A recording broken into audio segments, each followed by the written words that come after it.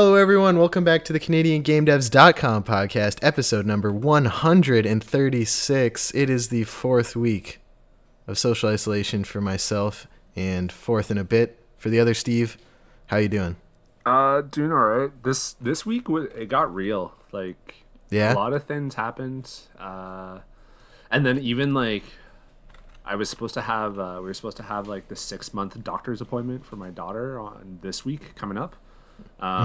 Get the vaccines and all that good shit, and that got canceled. And then like it was the day before Easter, and we were going to go up to Owen Sound or to like my hometown to see mom and whatnot, and now that's all canceled. So this week was just like it's kind of wide range of emotions because it was just like, oh my god, this shit. Because like I remember when this all went down, I think the very first Monday I was working from home, the pediatrician called us and said like, oh, it's postponed. I was like, oh really? I'm like, that's a month from now. Like, that's okay. But apparently I was wrong. They were right, which is good because they're doctors and I'm not. But It's true. yeah, kind of felt a little bit more real. I don't know about you, but every day is like different. Some days I'm fine. Other days I'm just like upset, depressed, whatever. Other days I'm anxious. Like, it's just kind of been a roller coaster of emotions. The last time I went outside was March 31st to get groceries. You haven't been outside at all? No, because like patient zero is just up the street from me here at the Queen Elizabeth Hospital, and like everyone's there who has it. So I'm kind of like, See, I've at least gone outside like 2 or 3 times a day because of the dog, but really it's just to go out, let her pee and poo, and then just bounce right in. But yeah, it's kind of because I'm here in North York and Toronto. Like, I think North York General's just down the street, and they're getting hit. And the hospital that Sophia was born at got hit as well. That's just down the street as well. So it's kind of getting scary. And actually, and now a lot going on. I found out that the Walmart in Owen Sound has like a positive case as well. Like someone who worked there, and my mom probably knows like who they are and stuff. So oh no. Yeah. Oh boy. Yeah. Well, so I hope everyone's staying safe. Yeah, Staying wash your inside. hands. Wash your hands. 6 feet. Don't touch See, your face. everyone keeps saying staying inside, and then I'm like, I haven't been outside since Tuesday. I was like, what, you're not going outside? I'm like, all right, pick one. But I get it. You're supposed to go outside for like a mental health 10-minute little walk. The other thing I've noticed, and I think I said this a couple weeks ago, is people aren't moving. They don't go across, like, I've like 1 in maybe 5 or 6 people will like go to the extreme edge of the sidewalk, and then I'll go onto the grass and we'll try and like pass each other as far as possible. But otherwise, people aren't doing that, and it bothers me. Oh, really? No. Yeah. In my neighborhood, because I live just north of the 401, but it's kind of a little bit of a secluded little like community or whatever. Like, there's a couple parks and stuff like that, and so there's a lot of dog walkers and a lot of young families here, and there's been a lot of people know to go on the street or to go on the sidewalk, the grass or whatever, like when people are crossing. So there's the little community thing we have here is definitely knows what's up. That's good. Which is good. The people on Quinpool Road in Halifax, please sort out your lives. Yeah, just figure it out, guys. Anyway, let's talk about some games, Steve. We did a lot of news this week. It was a great week for news, in my opinion. You did a lot of news. I did very little for the site, so thank you. You're welcome. We're all in this together. It ebbs and flows like the tide. Team Steven. It's always Steven, but which Steven is on the tide? But yeah, so events we usually like to start with. There was an Interactive Ontario iLunch, because if you put I in front of it, it's techie and cool, last week. But it appears all their future events will not be going digital. I checked their schedule just now.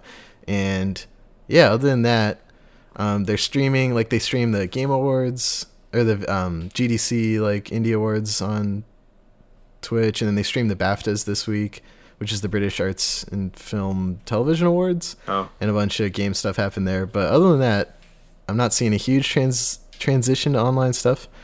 There's people like hanging out and playing games and stuff. Who won the BAFTA or whatever? Oh, the BAFTA game winners. I remember Disco Elysium won 3, I think. Let's see. 2019 is the latest one. Game of the year was Outer Wilds from Mobius Digital. But I haven't played. There's other categories. I barely looked at Outer Wilds. I like Outer Wilds a lot. I haven't finished it because I'm stupid, but I watched a couple video essays on it, and it was very, very interesting game they've done here. They're a bunch of like physicists and stuff, which makes sense because the game is simulating a solar system in time and a whole bunch of math stuff. I'll run through them for you here. Artistic Achievement, Return of the Obra Dinn, agreed. Wait, this doesn't make sense. 2019? No. We need 2020. No, aren't the awards? It's for the 2019, but it was on 2020 that they.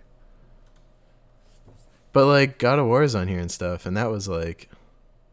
What? No. This is wrong. I don't see this. I'm on the Wikipedia page. I see animation was Luigi's Mansion 3.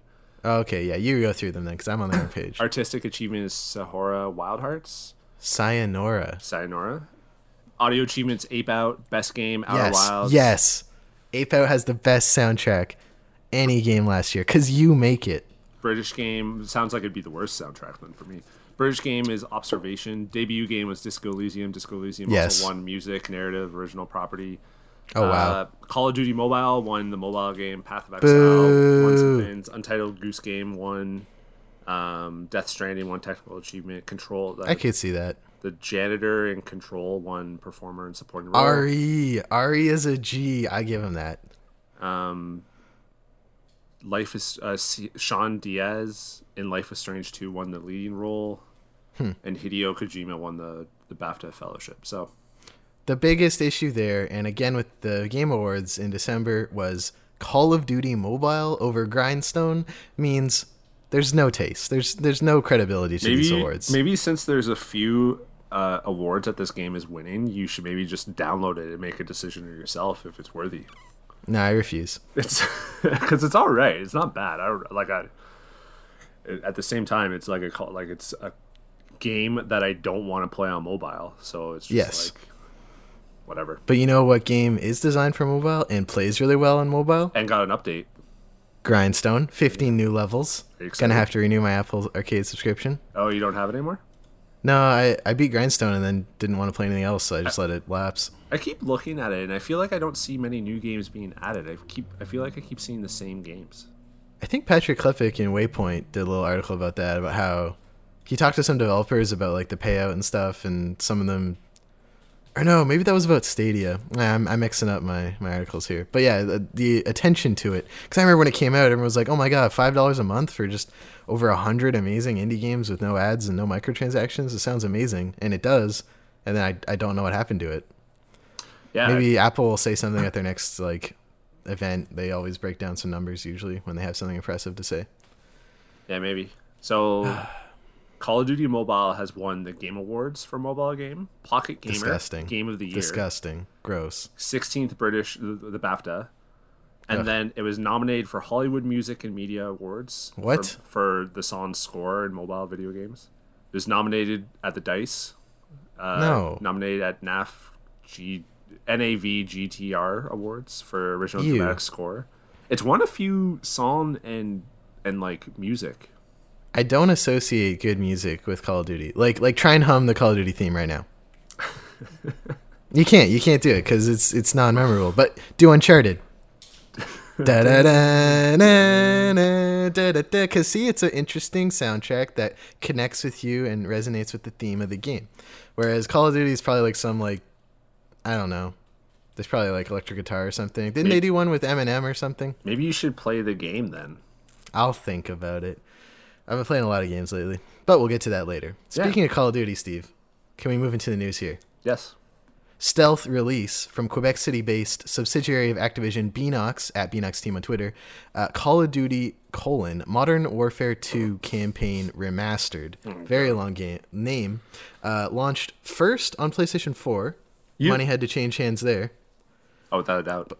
And is coming to Xbox and PC on April 30th. You were going to say something there. The name is ridiculous. It's absurd. Yeah. It's also just confusing what Modern Warfare you're talking about nowadays. But they didn't... So, yeah, it's just the campaign. Yeah. It also includes the No Russian mission. I know there was a lot of like discussion, at least on our Discord, about like whether it's included or not.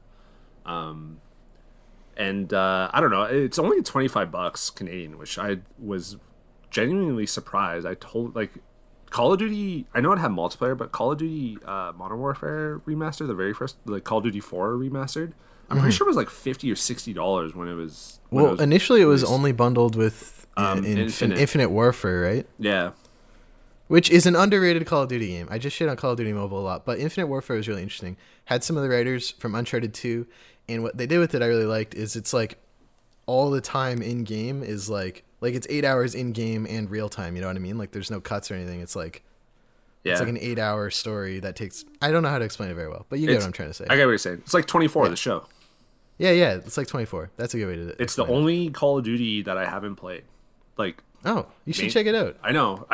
It always goes on sale way more than the other ones because I just think it's like the worst performing Call of Duty. Still, like, it did perform pretty badly. Yeah, relatively speaking, it was still relative to every other $1 billion Call of Duty game. Yeah. I'm gonna add. You know what? I want to add to the wish list. Feel free to add the little trim in here. I added to the wish list. Did a little chim in here? Yeah. Even though it's absolutely not a Canadian game, we could do a little chim. I bet you at least one Canadian worked on it though. Oh yeah, well we found one for The Last of Us, so we could talk about that. So yeah, exactly. But no, speaking of The Last of Us, rest in peace. Oh my god, coming out who knows when. PS5. There's no way PS5 comes out this year. No, you don't think so? But like everywhere on Xbox's page still says holiday 2020. I know. I just can't. I don't see the world. I don't see a world where Uncharted 2 Last of Us 2 gets Last of delayed Us 2 indefinitely, and PS5 comes out this year. Like I just don't. I don't see those things happening because like what are you going to like? It's a PS4 game. You're going to release your biggest PS4 game ever, like a month before your next console. Like I just don't see it. Plus with all the not to mention all the COVID stuff going on, like if they can production. Yeah, if they can even make these consoles. I don't know. We're going a little bit tangent. Tumultuous times. Can I nitpick another thing about what we were talking about with Call of Duty Modern Warfare? There is this disappointing trend of naming the game that's a remake the same name as the original game. So you always have to put the year in brackets because there's like Doom bracket 2016, Tomb Raider bracket 2013, God of War bracket 2018, and now we've got Call of Duty Modern Warfare 2 bracket 2020. Don't they call it remastered? I guess, yeah, campaign remastered. There you go.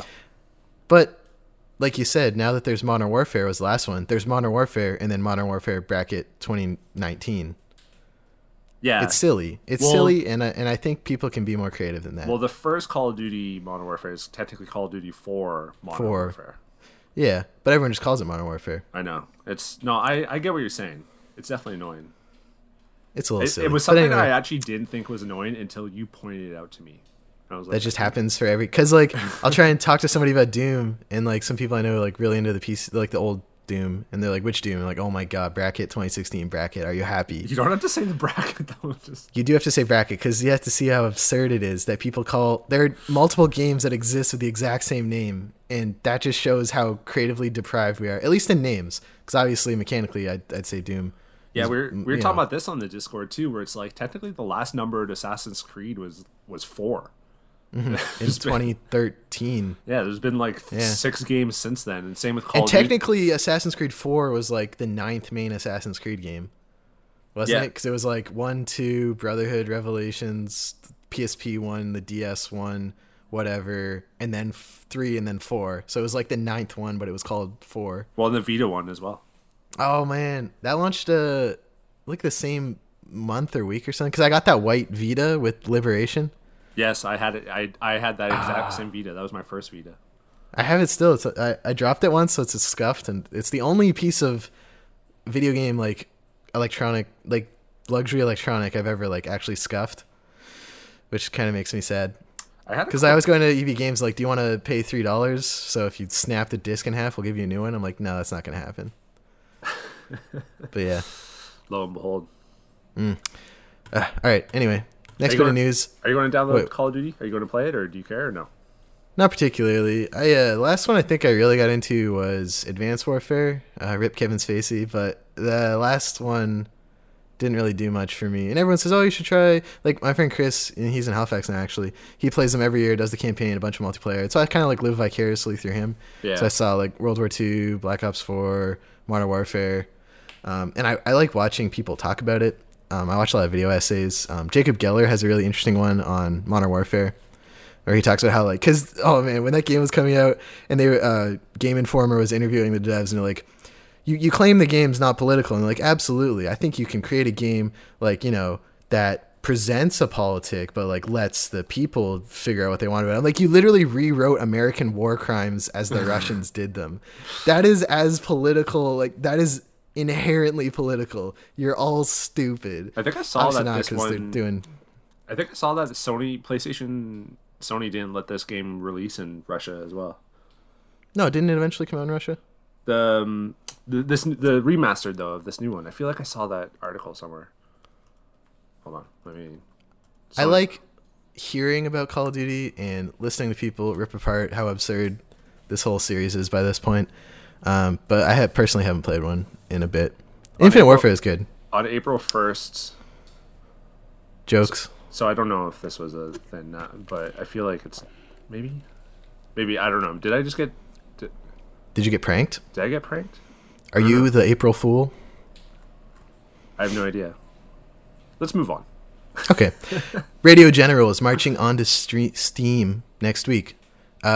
Radio General, a new World War II strategy game where you lead your troops using only a radio. Coming to Steam, April 9th, 2020. You can add it to your wish list right now. It was part of our wish list a couple weeks ago, and we actually streamed it on Twitch last night, which was Friday, April 3rd. So whenever you're listening to this, probably a couple days ago. And we had a lot of fun with it. I was surprised. One of the big features in this game is you can hold spacebar and then talk into a mic and like command your troops. The voice recognition is spot on. Worked really well. Yeah. I was so surprised because like usually in the other games I've encountered it's like you gotta say it a couple times. Like even Siri and stuff like is kind of whatever. But this game, I would hit spacebar like Alpha report status, and it would like, or Able is your first platoon whatever, and they would like report back to you over the radio. I'm like, wow, this is really cool. I feel like a general using the radio, Yeah, it was cool. I liked it. Developed by Foolish Mortals, an indie game studio from Saskatoon, Saskatchewan. Shout out to Michael Long. His name was under everything in the credits, like programming, voice acting, research, game design. Very, very talented team worked on this, and you should definitely check it out.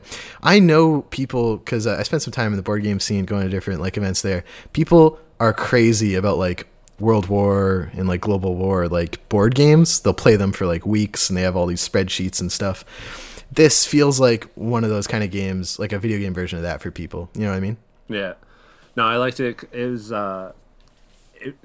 it's a strategy game that like is kind of simplistic in a sense, like you're really just sort of playing out. You got a like, map and a radio. Yeah, but it's cool because you don't know what the other team is doing. You got to use your scouts and all that stuff to kind of like piece it together. Yeah, you got to like your team will radio in and like I spot so and so at like whatever coordinate, and you have to actually tag them like with a call sign. Yeah, and then it was just like I don't know if I'm just used to like modern games. I just expected the pieces to move automatically, but they don't. You got to like map it out and stuff yourself and just kind of figure out where they are and stuff like that. It was really, really cool. I liked it. Me too. I want to play more of it. I like at the end too, where you get like bonuses based on like you have to guess like how many, artillery and like how many units the other team has. Yeah, it was very, very, very cool game. But yeah, you have to actually move the like little pieces that represent the platoons around.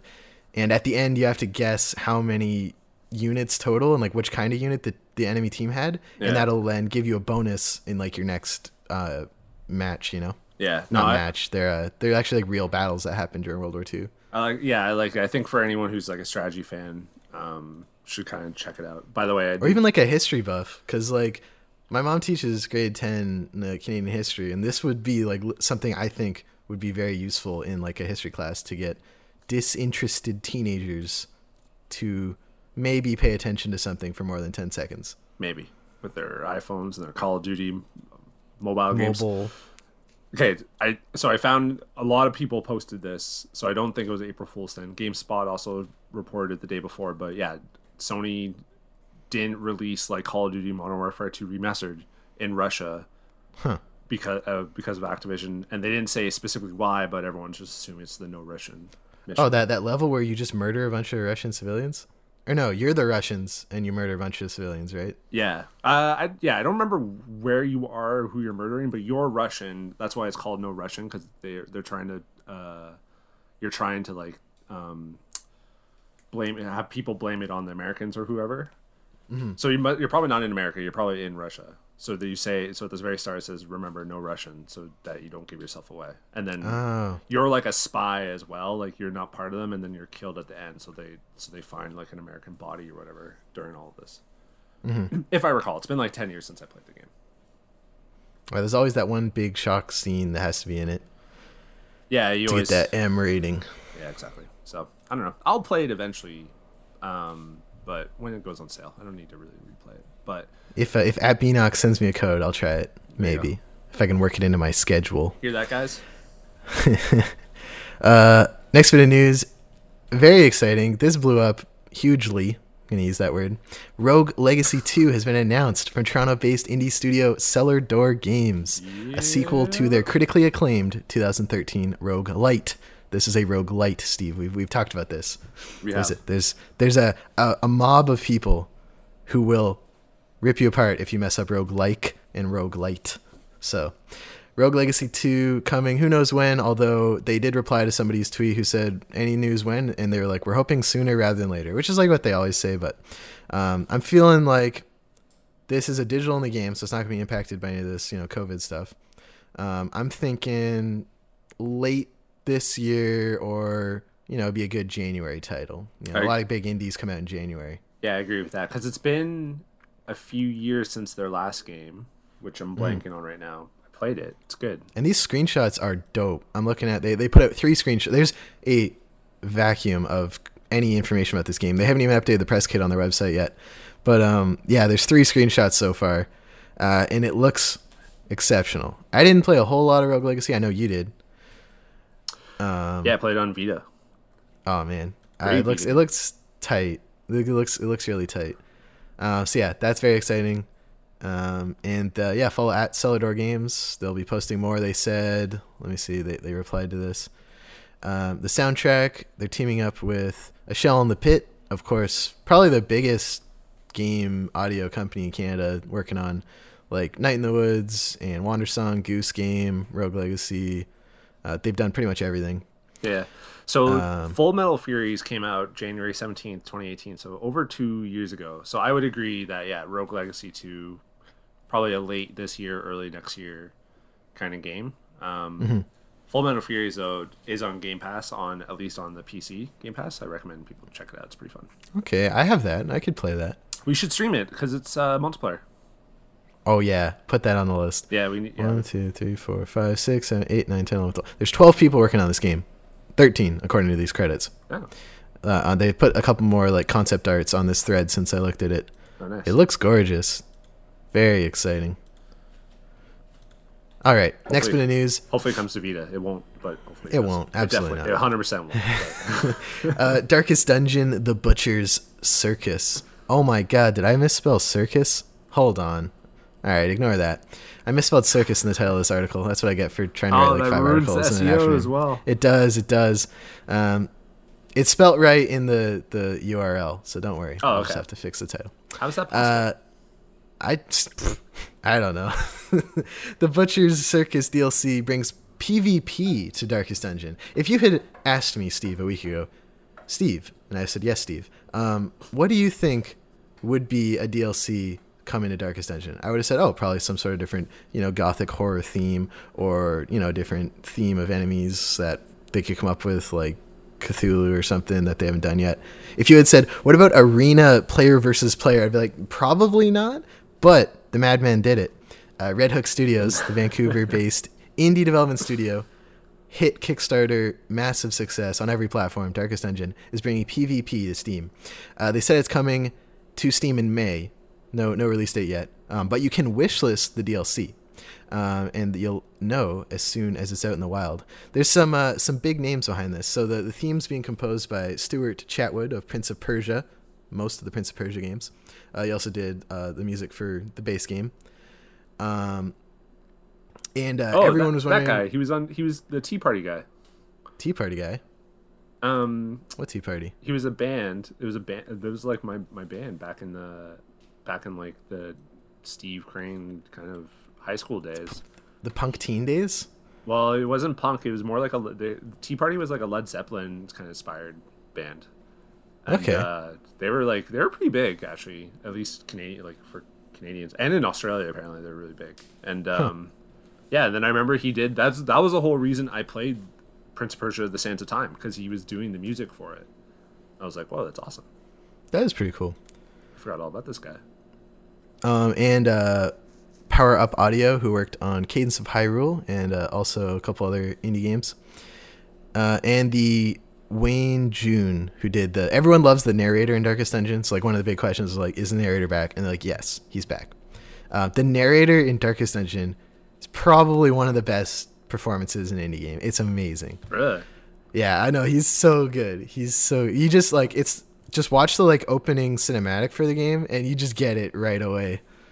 Yeah, he's really tight and he's back for this. So it's one team versus another team. There, you don't use your characters from the campaign. You just kind of make a different team. So like if they die, they don't take away from your campaign squad that you might have built up for years. So that's very exciting. And yeah, there's new things in battle. They're called trinkets. They give you little things that you can do in battle to sort of strategize. Oh my, I had a stroke there. And clutch late game. You throw a trinket out, maybe turns the tide. So that's pretty cool, and you can add to your wish list right now. I've never actually played this. It's on Vita, Steve, and it's cross-play. I know, and actually, you can play the jingle again. I just added to my wish list on PS4 because there's the Ancestral Edition that it comes with everything. Yeah, it comes with everything. So I added that to my wish list. It's $50. It's good. Yeah. I got it for PS4 when it came out, and it was like a launch discount. And then I found it used on Switch. That was the Ancestral Edition that comes with everything. Yeah. So I got it there for like $30 because I like playing it on the go, and I put like 20-30 hours into it. Yeah. It's good. I've never beat it. I feel like I have it from a Steam like Humble Bundle or something though. That's the thing. You probably do. It's been on a lot. Yeah. I'm loading up Steam right now because I need to load it up for wishlist this anyways. But you do. You need to get it ready to roll. While you do that, last bit of news. Is it even news, or is it just one of the comforting annual events that we've all come to love? The announcement of Doug Flutie's Maximum Football 2020 coming to PlayStation 4 and Xbox One this September. From the Peterborough-based indie development studio Canuck Play, at CanuckGS on Twitter, they've announced, what I just said. They put a little screenshot. It's not a screenshot. It's just like the new logo. And then they retweeted somebody sort of breaking down. Let's see the channel here. Ryan Moody 21, 40,000 subscribers. They retweeted his like video talking about like first details. Mm-hmm. So obviously they endorse his what he's saying about the game. So you can check that out. I also linked that in the article. And they said they are going to be rolling out teasers, announcement, and at least one big new feature over the next couple months. So yeah, that's exciting. We knew that was coming though. It had to. Yeah, they did so well with 2019.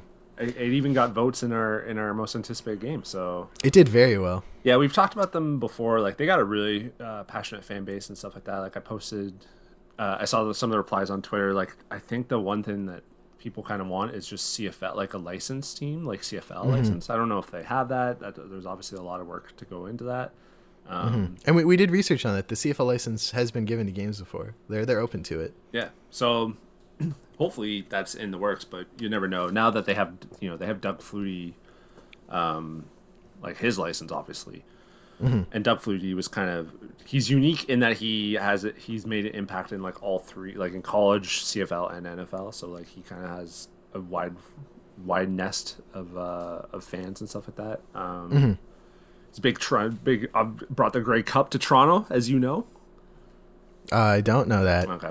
He also had the Flutie Miracle Pass or whatever in college. You can look it up. It's a huge, it's huge Hail Mary. But anyways, yeah, I'm excited for this. I didn't get a chance to play 2019 though. I think I have it, but I just didn't.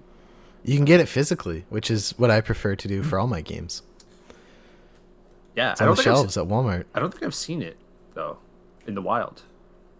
Maybe not in Canada because they said GameStop and Walmart, so it might have been a U.S. distribution. Maybe because I've seen like Citadel, Forged with Fire, and stuff like that.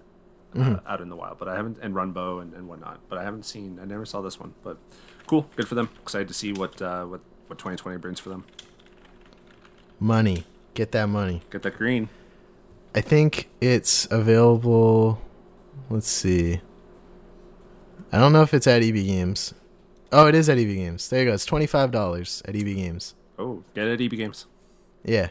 Trade-in value, $9. I like how they tell you on everything now how much you'd get. Huh. Interesting. Last bit of news today, and it's a bit of a list. People like lists.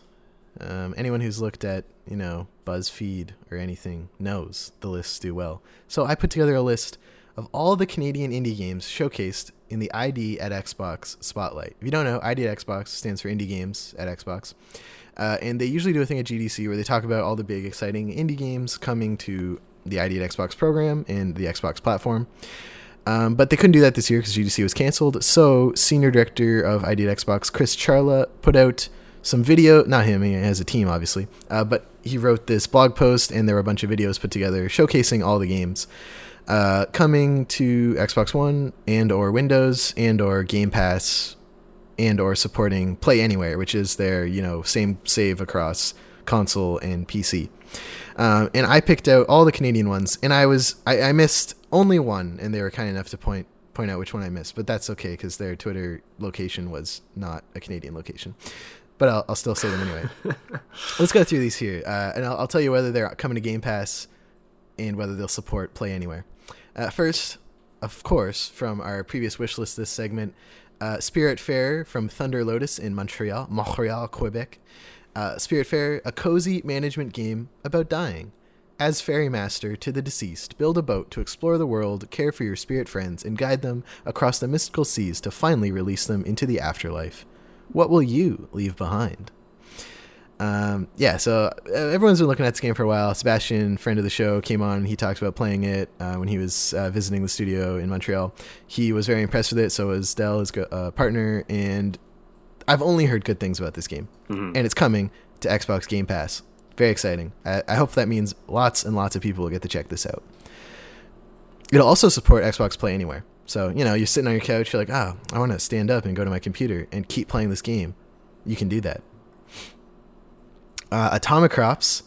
I got this game because it was Epic. It's early access in the Epic Game Store. And I was like, oh, cool. I want to check this out. Published by Raw Fury, who's just picking up good indie games left and right. Shout out to them.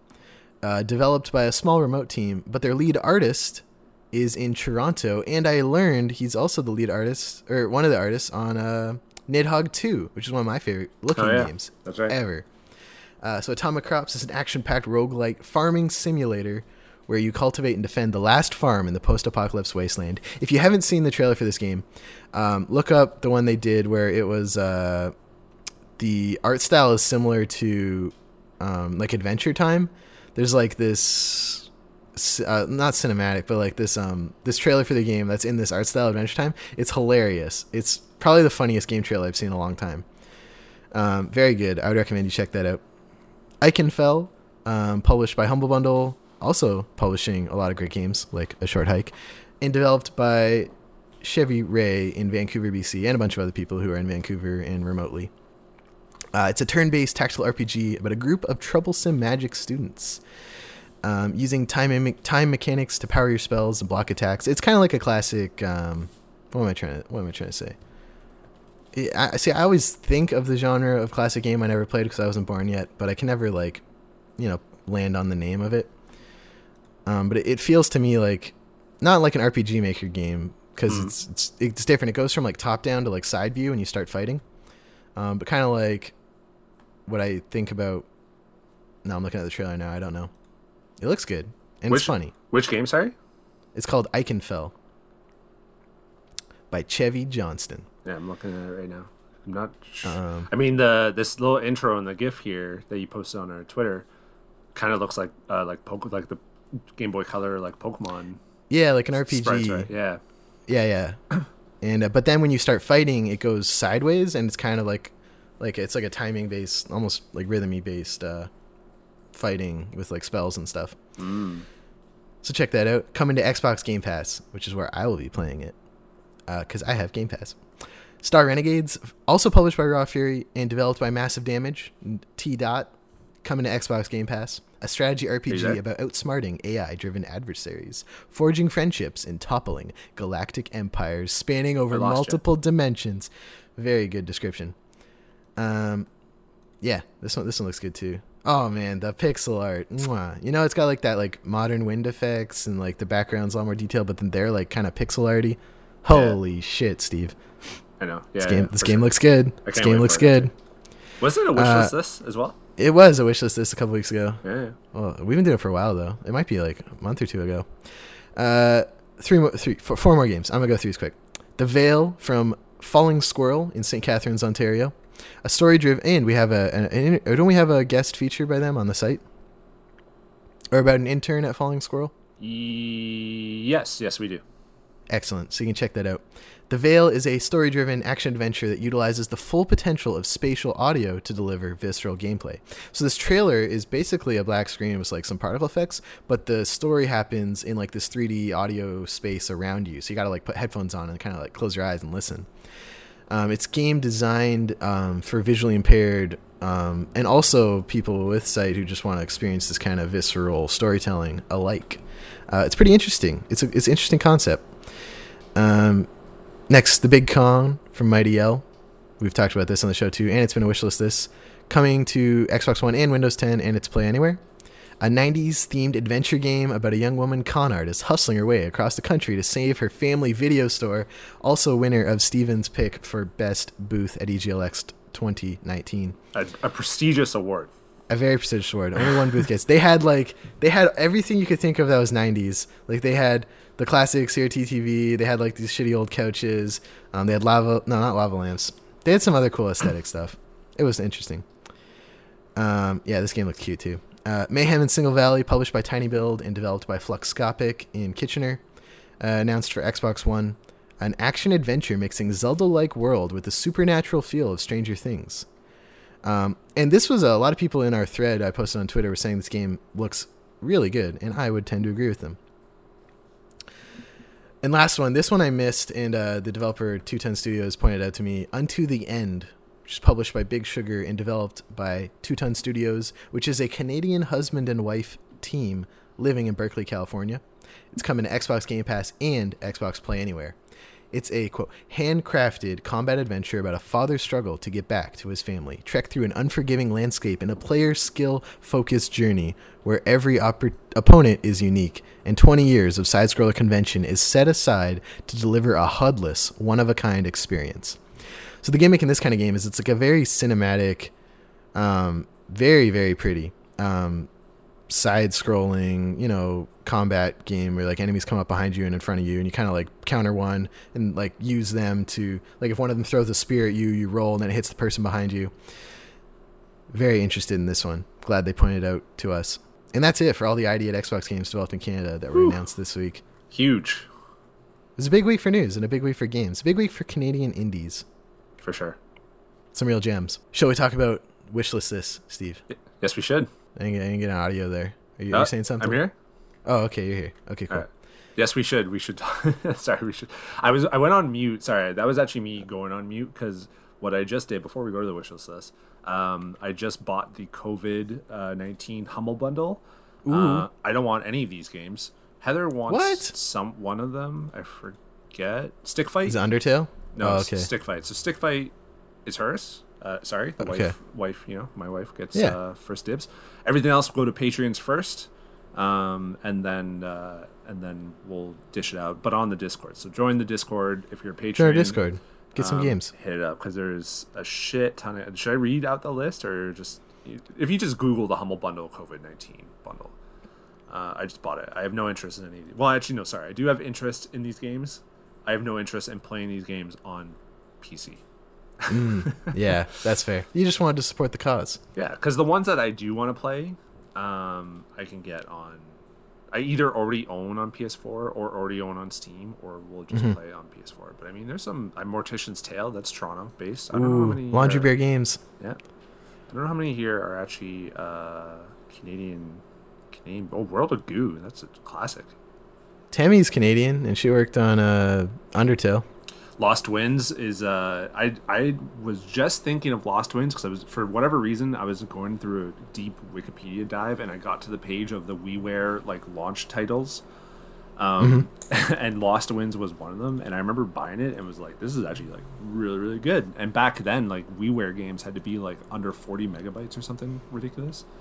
And I think there was a sequel that I didn't play, so I was just like, oh, I was like, Lost Winds, like, what did they do? And they haven't really done much since, and they ported this game like to very like just on PC. I'm surprised they didn't like kind of port it to other places, but anyways, these keys are available for people listening to the podcast. Patrons first, so Patreon, check the Discord. I'll post it probably today or before this goes up, and then everyone else join the Discord and it'll be games. So a lot of good shit here. Undertale's on Vita though, so you should just play it on Vita.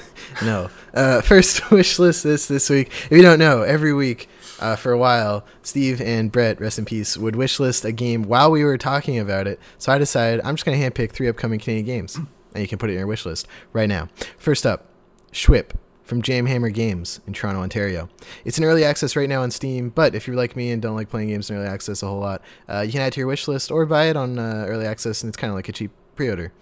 Quote, dominate global leaderboards as you face off against an onslaught of geometric foes. Schwip combines straight-up twin-stake action, arcade action with tight controls, insane pixel destruction, and devastating weapons and abilities. Evade, outlast, and play with style in 4 game modes over single and local multiplayer.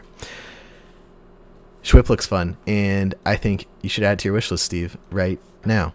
I actually already have... can you add a game you already own to your wish list? I guess not, right? That defeats the whole purpose. No, you really can't. Yeah, so they've already given me a code from back in the day, so I already have it. But it's basically Geometry Wars, but a little bit of the twist with the whipping part of it, and I like it. It's fun. So I would recommend people add it to the wish list, but I actually cannot add to the wish list. Should I create another Steam account to add to the wish list? No, don't do that. That's confusing. That's okay. Next game, Dead House. I think I said it's like Dead and then Haus, like Funhouse. Dead House Sonata from Apocalypse Studios in St. Catharines, Ontario. It's coming out October of this year to PC and consoles, Steve, consoles. But you can wishlist it now on Steam. Quote, a spiritual successor to Legacy of Kain, Dead House Sonata is a narrative-driven action RPG where you play the undead fighting the living. An unstoppable force from Dead House, you are a monster among men, dealing death and destruction on a massive scale. You know what they don't have, Steve? What's that? Oh, gifts in the description. But that's okay. It's not out for a bit. You have time, Apocalypse Studios. You have time to put gifts in your store description. Looking at the team for this game on their site, they're name dropping big with this. I didn't play Legacy of Kain. But it's because it's that guy. What's his name? He was the studio behind like the Metal Gear Solid Twin Snakes or whatever. St. Catharines. Not doing anything for me. Pretty well known.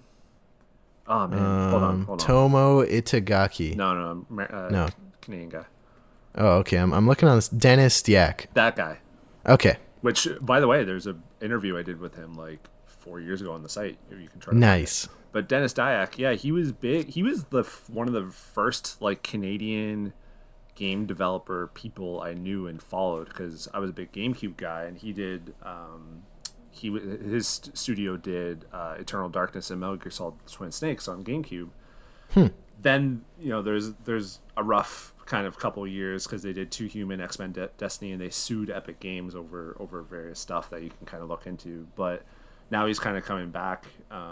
With this is actually pretty dope. I've added it to my wish list too. So excellent.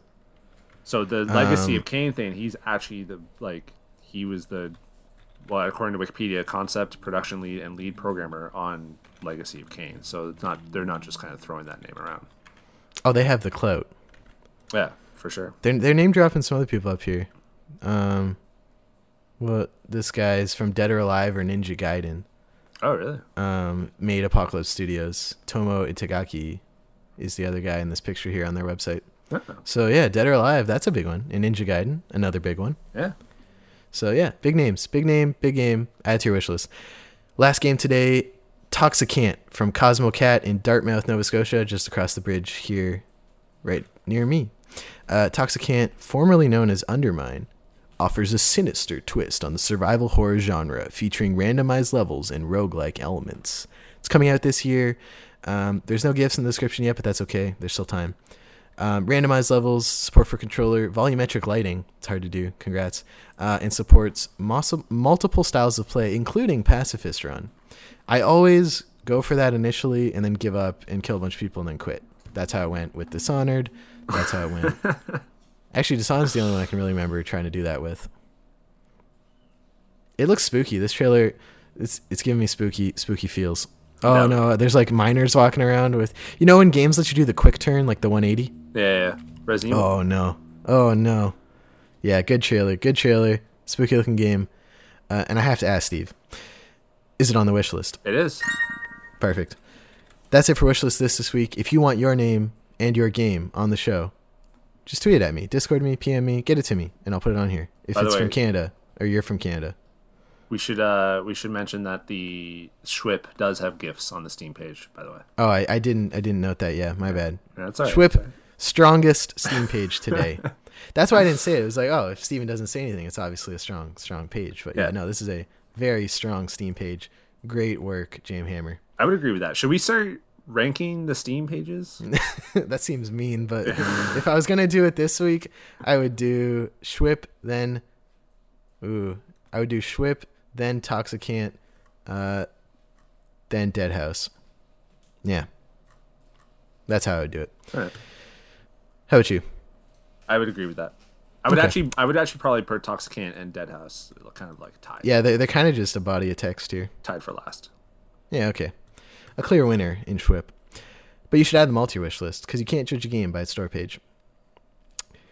Now we're on to our latest segment, coming to the show from Steve, who had this idea. He had a dream. What if every week on the show we picked a vintage Canadian game? Vintage meaning has aged well, has stood the test of time, is better now for having been aged.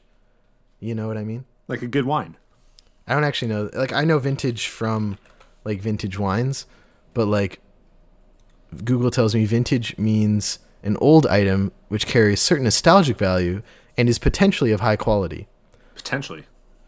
I don't know about this. I think we pick quality games for this segment, so I'm gonna redefine it for us as a game that does carry certain nostalgic value and is of high quality. It is an older in the perspective of games where like 5 years is ancient. Yeah, that's what I'm gonna qualify that as. Yeah. And I went first last week, so why don't you do yours this week, Steve? Sure. I'm gonna drop another Toronto one. We're going with Runbow from 13AM Games. It's I remember them calling it like a party platformer, and I think it was like up to 8 or 9 players on one Wii. It was originally released on Wii U in like 2015. I wrote it down, but now I don't have that in front of me. August 27, 2015. It's been ported to Steam, 3DS, PS4, Xbox One, and Switch since then. And I think as of right now, it's like 80% off on Steam. So check it out. Not on PS4 though. But yeah, it's a party platformer. You can play up to like 9 players. Like I remember the Wii U. Like I remember I went in for like testing with them, and I was like the Wii U person, and then everyone had like a Wiimote, and then the like controller that connected to the Wiimote to play. You had the gamepad.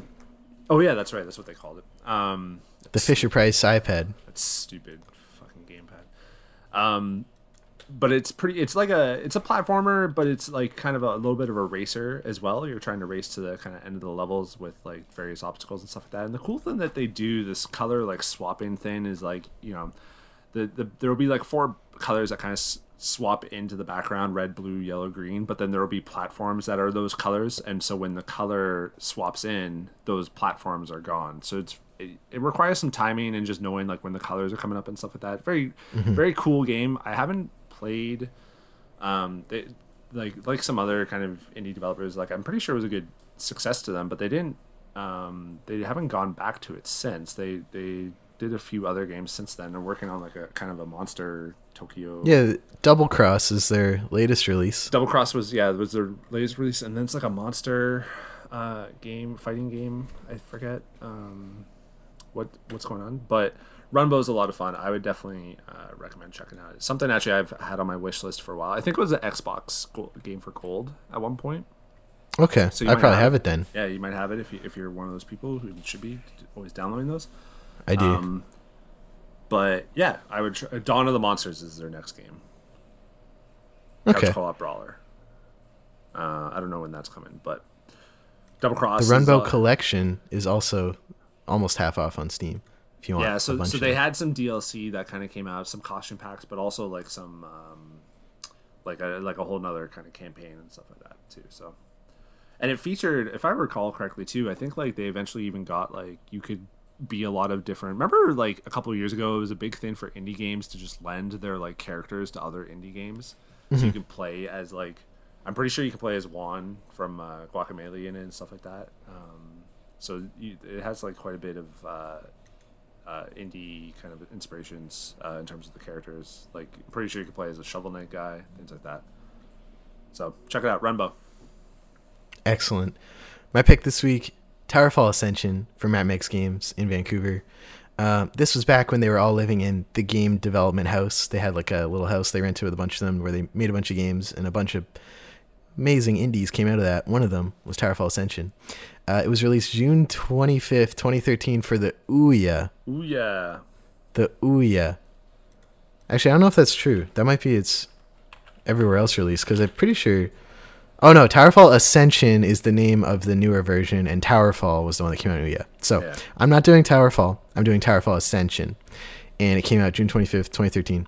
It's on PS4, Vita, Xbox One, Switch, PC, Mac, Linux, and Android, no iOS. It's amazing. It's my favorite. Let me think about this. Yes, it's my favorite cooperative couch experience, because you can play the campaign together. So I would do the campaign with some of my friends in university, and I loved it. I would have to give my favorite couch competitive experience to Smash, obviously, but cooperative, Towerfall Ascension, nothing beats playing that campaign with somebody else. It's amazing. They brought it to Switch, and the Switch version is a little bit more fleshed out and has more content. And they went like, because the original game was like 4x3, where they just put like a PNG of something on the sides. Mm-hmm. But the Switch one went full out like 1920 by 1080, and like the levels were redesigned for that. So it is the definitive version, I would say. So if you have Switch, get it there. But yeah, Towerfall, amazing game. Hit archery combat game. It's great. It's great. I'm re-downloading it because I only have 5% of the trophies. So the trophies are hard, man. Yeah, it's a tough campaign. Isn't there one where it's like you gotta basically play 1,000 rounds of versus mode? Oh, I never did that. It's a bronze. Play 5,000 rounds. What a bullshit. But I feel like if I can at least beat the campaign, I can get a little bit better. But then you have to beat the campaign on hardcore. No, definitely not doing that. If I can get one or two more trophies in this, it's not an E ranking on PSN Profile, so I'm happy with that. Because I have 9% in the base game, but then I guess there was a Towerfall Dark World that I never. Yes, the DLC. Man, that game is so good. DLC? No, I'm at A rank. Take that, Steve. I have 8 bronze trophies in that game. Oh man, great game. Check out Towerfall Ascension, Runbow. Pick them up. Lastly, we'd like to close out the show by letting you know what we've been playing and what we think about it. We've talked a lot about, the other games we've been playing. We played some Radio General on stream. So I want to talk about what other things we've been playing. We talked about Animal Crossing last week. I assume you and I are both still playing Animal Crossing. I actually haven't played it since last week. Oh, wow. I've played it every day since last week. To the my wife's a little upset with me because I guess she got me like a present and left it in front of the house. And then I haven't played since then. So then Steve, she ended up telling me inconsiderate. She got me some basketball shoes in the game. So I'll get back to it. I'm just not I just knew this would happen. Like I knew I would really like it for like 4 or 5 hours and then just be like, okay, this is what I need. Which is why when they announced like the one island per Switch thing, I was like, that's fine because in fact that's better. Because my island would be a pile of shit right now if it wasn't if it wasn't for Heather just like cleaning up and building bridges and stuff. So. Okay, well, what else have you been playing this week? Oh, Steve, Resident Evil 3 Remake came out. Oh, yes, it did. And? So before that, I did play a little more Mark of the Ninja, enjoying that. Okay. But nothing more to say. But I do want to give a shout out to it because it is a very excellent game. So I do thank you for the recommendation. But yeah, Resident Evil 3 came out on Friday. So set the stage a little bit. Resident Evil 2 the OG one is like a pretty important game to me. Like I played that game an insane amount. I knew it like the back of my hand. I played it way too many times as a kid because I was only like 10 when it came out, or 11 or 12 or something. So when Resident Evil 2 came out, the remake, actually this is one of the ones where you could say 2019 bracket. It was so good because it was basically recreating that world, and as I saw it as like a 12-year-old, but like with modern gameplay and just all that good shit. And I loved it. It's like Resident Evil 2 bracket 2019 bracket is one of my favorite games this generation, like easily.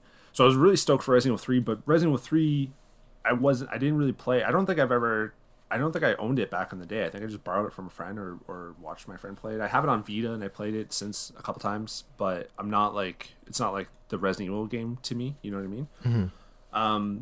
So I don't have the biasness of like nostalgia on its side, but it's still it's really fun. Like the gameplay is like solid. It's just like they made it more cinematic and more kind of straightforward. And that's not necessarily a bad thing because it's kind of like if they just really redid Resident Evil 2, I don't know how I would really take it because some of the moments are good.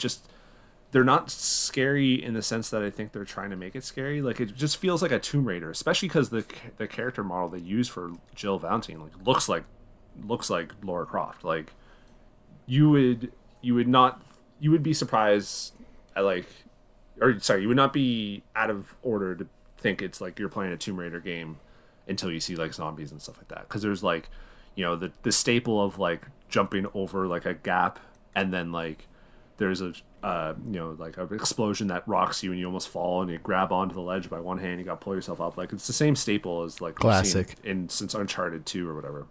Mm-hmm. I think like it's pretty short because the whole thing when Resident Evil 3 came out, like it was super cool just how much like Nemesis chasing around, because like Mr. X did that in Resident Evil 2, but that wasn't really in the OG Resident Evil 2. It was more like he did a little bit, but it was more cinematic. It was more scripted. Whereas in the remake, it's like he does just kind of show up, and then they kind of flipped it. Like Resident Evil 3 OG, like is like very random when Nemesis shows up, but now in this one, it is more cinematic and more scripted. That all being said, it's awesome. Like it's a great game, and I'm glad I picked it up. Like it's really, really fun. It's just, I think like now I'm started seeing like what other people were kind of criticizing Resident Evil 2 about, but I was just seeing it through like the tinted glasses of like nostalgia and stuff like that, because it's still a fun game, but like I'm seeing the issues a little bit more wide-eyed, I guess that's what I'm trying to say. I also think it's pretty short, because like I'm pretty sure I'm going to beat it today, so it's like a 5-6 hour game, and I would want it to be a little bit longer, but we'll see. Like I'm looking at the trophies, I think I'm like a bit more than halfway, but I'm not sure how long I've played, but I probably played like 2, 3, 4 hours, and then I haven't tried the online yet, so that is like, it might be a short game, but there is like a whole online portion of like a 4 versus 1 thing. I played the beta and enjoyed it. I'll play more now that the game's actually out, but I wanted to play the single player first. So I'm liking it. It's just Resident Evil 3 isn't like the game for me, and so I do see the criticisms. I know one thing that you really hate is when you pick up an item and your inventory's full, you can't like do anything with it. That's still true. Wonderful. You can combine it with other things, but you can't like load it into my gun, which makes no sense. Yeah, you can't. If I have room in my gun and there's ammo on the counter, I should be able to pick it up and just load it into my gun. If it's like a herb, you can combine it with other herbs. Absurd. But that's about it. Like I can't think of a single design reason other than maintaining the issues with the original that it would do that. Like I will say the world that they created is pretty cool too. Like I like, because there's more. So if you don't know, like Resident Evil 3 takes place, the first half of it takes place the day before Resident Evil 2, and then there's like a little bit of a time skip during Resident Evil 3, and then the later half takes place after Resident Evil 2. So the first half, like there's still people kind of running around and shit, and it's like a cool atmosphere that they created. It just wasn't like long enough because it just wasn't, there just wasn't like enough there. And again, it's like very scripted and stuff like that. So I wouldn't say it's disappointing. it's just like it's not as good as like Resident Evil 2 was. But I don't know if that's because I have a lot of nostalgia for Resident Evil 2 and because like Resident Evil 2 is like newish when it came out. Like it did a lot of good shit.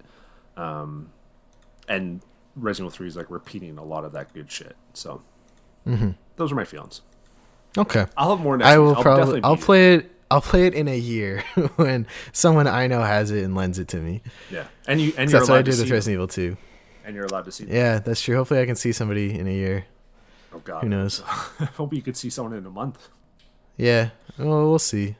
I had some friends who bought plane tickets to come visit in June. So Steven's best case scenario is that can still happen, but we'll see. Did they use Air Canada? I don't know. I think they use Scoop because it's or not Scoop, Swoop because it's super cheap. Okay. I think it was like $80 each way to Halifax. That's like cheaper than the gas driving here. I bought Air Canada stock, so. Oh no, Steve. Zoom stock's doing really well right now. It's like a straight line up. I know. I'm actually I had Slack stocks back in the day too, and I'm kind of selfishly happy that they didn't like blow up either, because I sold them at a loss because I was just like, I'm done with these, and they've increased actually, but not that great. Slack started as a MOBA, or MMO they were trying to do, and they're like, this sucks, and they're like, well, this chat thing's all right, and then they just made that into a thing. Are you for real? Yeah. It's really interesting. Yeah. Yeah, dig into the history of Slack. It's pretty interesting.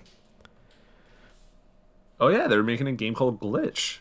Yeah, and they were like, this game sucks, but we have this like chat we might as well do something with, and it became like the default workplace messaging app. Oh my god. I know. It's crazy. Amazing. It's very fun. It's a very interesting story. I'm going to read that. Oh, and they found it in Vancouver too. So Glitch was a Canadian game then. Oh my god, we could have covered it, Steve. You blew it. Oh my god. Anywho, 2 games I want to shout out this week. I played a buttload of free games from friend of the show, Sebastian Scanini, and his partner, Dell. There were some ones I liked a lot and other ones that were free and I closed. I will say Miracle Cure is hilarious. It's a lot of fun. I played one that's it's called Bird Bakery, I think, where you just like character create a bird and you like sort through stuff. That was very cute and fun. I think I've played 20 or 25 of them by now, and there's about 104 or 5, I think, or 114 or something. So I'm gonna get through them all eventually. Is the hand washing one in there? I haven't played it yet. I think it might be. I think he has like a hand washing one. It's good. Everyone needs to wash your hands, yeah, nasties, exactly. And move over on the sidewalk. Yeah. But yeah, it's good. It's free. You can add to your wish list, and he's launching it this week. So yeah, get it. Leave a review. Reviews help.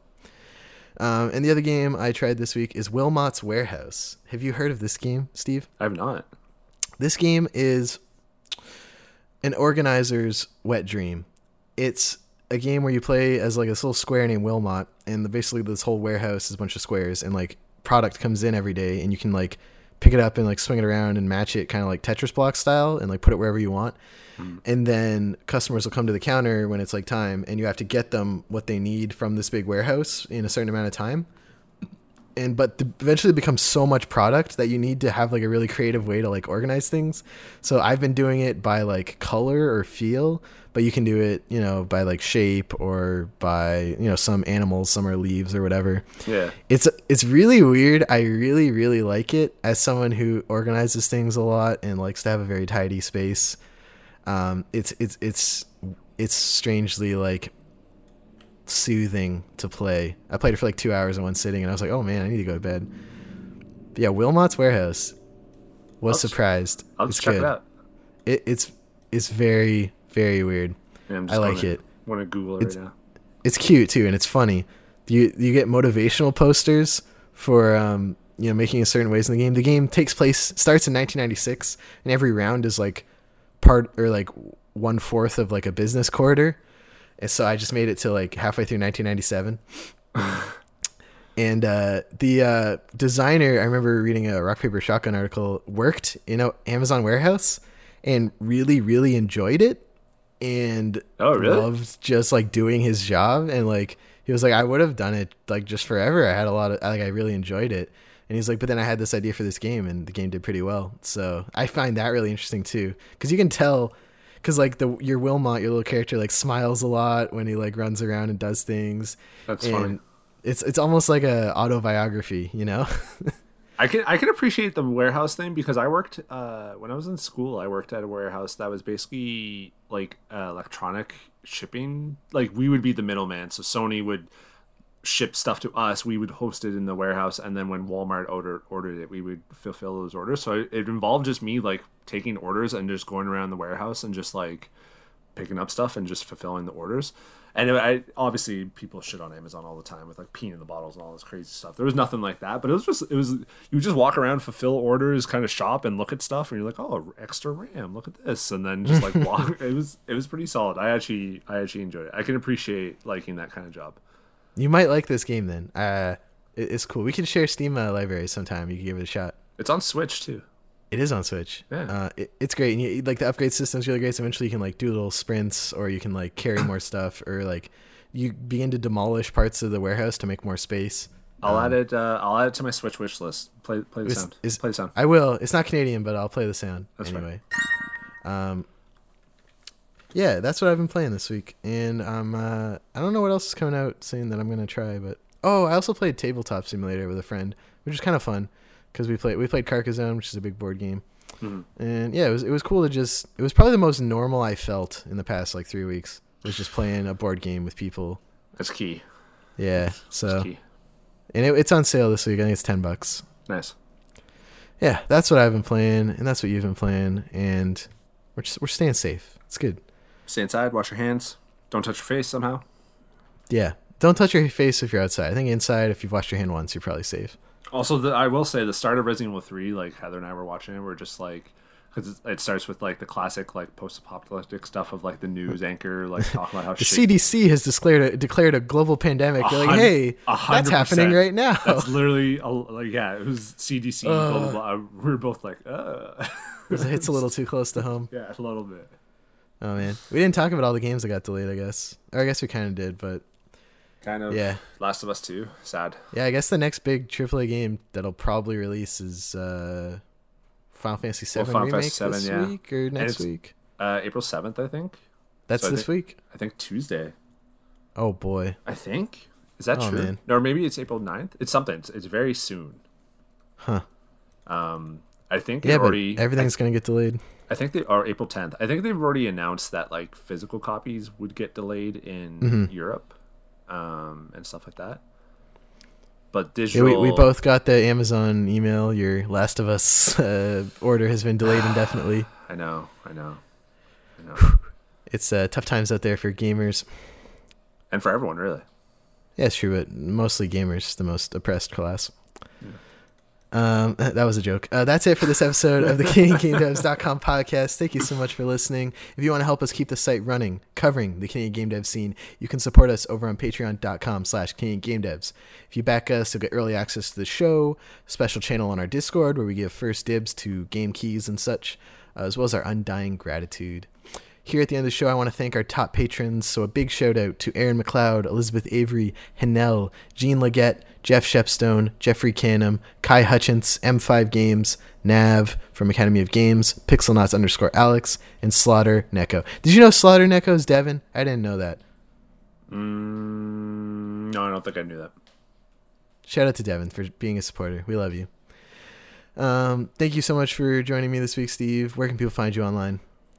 Stephen L. Crane on Stephen L. Crane 8, I think. There's sometimes an 8 on Twitter and Instagram where I post stuff just about my daughter. No, you're just Stephen L. Crane on Twitter. I just checked. Twitter? Okay. Yeah. I think I'm 8 on Instagram. Damn. Oh well.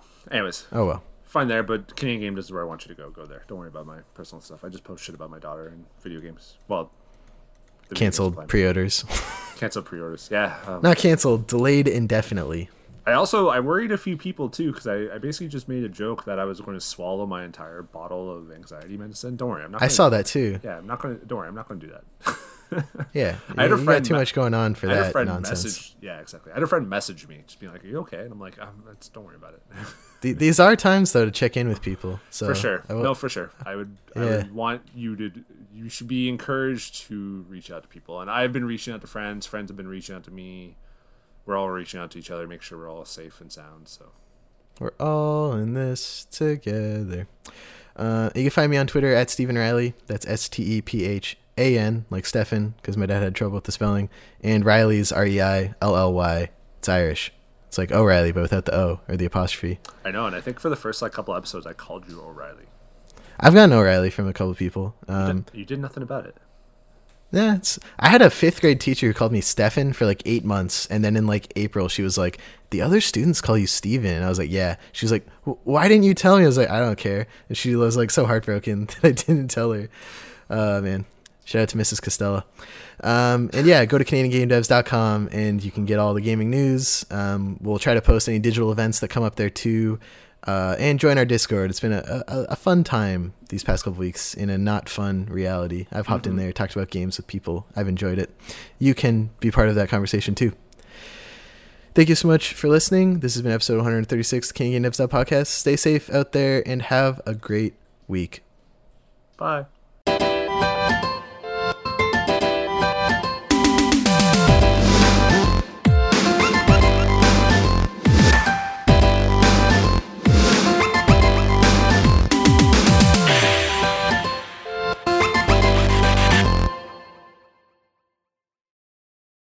Good enough. Cool. I think my audio is a little loud here. Let's bump that down. There we go. Hello. Okay, cool. Woo!